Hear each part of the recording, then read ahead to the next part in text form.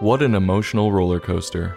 Welcome to another episode of This Goose is Cooked, Celebrity Book Edition, where we review books intended for our future generations. Today's book, Today I Feel Silly and Other Moods That Make My Day, by Jamie Lee Curtis, illustrated by Laura Cornell, published by Jonah Kotler Books, an imprint of HarperCollins Publishers. For those who don't know Jamie Lee Curtis, she's an American actress. She's been the recipient of 2 Golden Globe Awards and has a star on the Hollywood Walk of Fame. She's probably best known for her work in the movies Trading Places, starring alongside Eddie Murphy and Dan Aykroyd, and True Lies, starring alongside Arnold Schwarzenegger. Today I Feel Silly. I'm not going to say the rest of the title, it's entirely too long and not needed. Follows a hormonal girl and the mood swings she is feeling from day to day. Jamie Lee wrote this story as a verse novel, and I have to say the rhymes were very well done. But the pictures were even better. They took up both of the pages and were bright and varied in color from page to page. They did a wonderful job of relating the girl's emotions to the reader. The story opens on the girl doing ridiculous shit, like putting gloves on her feet and putting rouge on the cat. She says, I quote, "My mom says it's the heat." I don't think it's just the heat.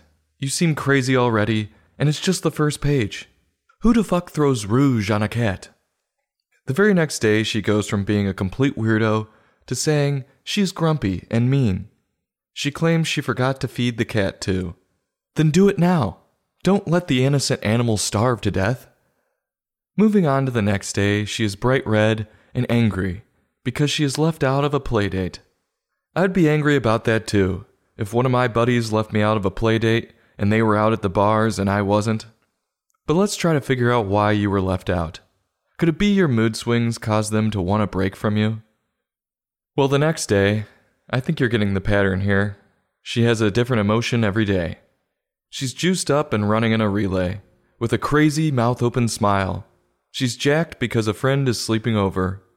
Is this one of the friends that ditched her the day earlier? She shouldn't act so desperate. The emotional roller coaster continues to the playground, where she says she is confused. A boy named Sam tells her he is her boyfriend, but then says he likes Mary too. Whoa, this is a little too much for me. Aren't you a little young to have a boyfriend? And this boy sounds like a playa. Then the book takes it a step further, and she says, I quote, "My mom told my father he might be a dad." What? This kid could be a father? How? He looks like he's 10. I knew he was a playa, but what an idiot. What is she doing hanging around boys like this? Then she states, I quote, "I might get a brother. I'm not sure I'm glad."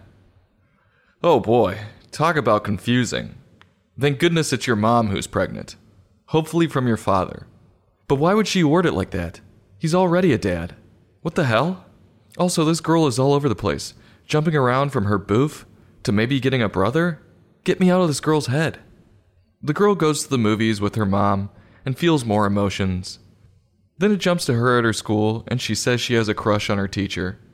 But the guy looks like he's 50 years old. Her hormones are raging, and this is too much for me. I can't handle it. Keep your thoughts to yourself. Well, climb aboard, because the emotional roller coaster is nowhere near done after that.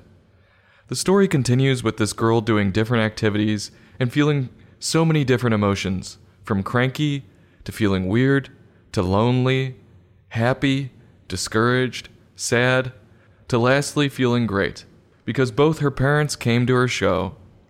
This girl's emotions were all over the place, and seemed never-ending, and it gave me more insight into the opposite sex's mind.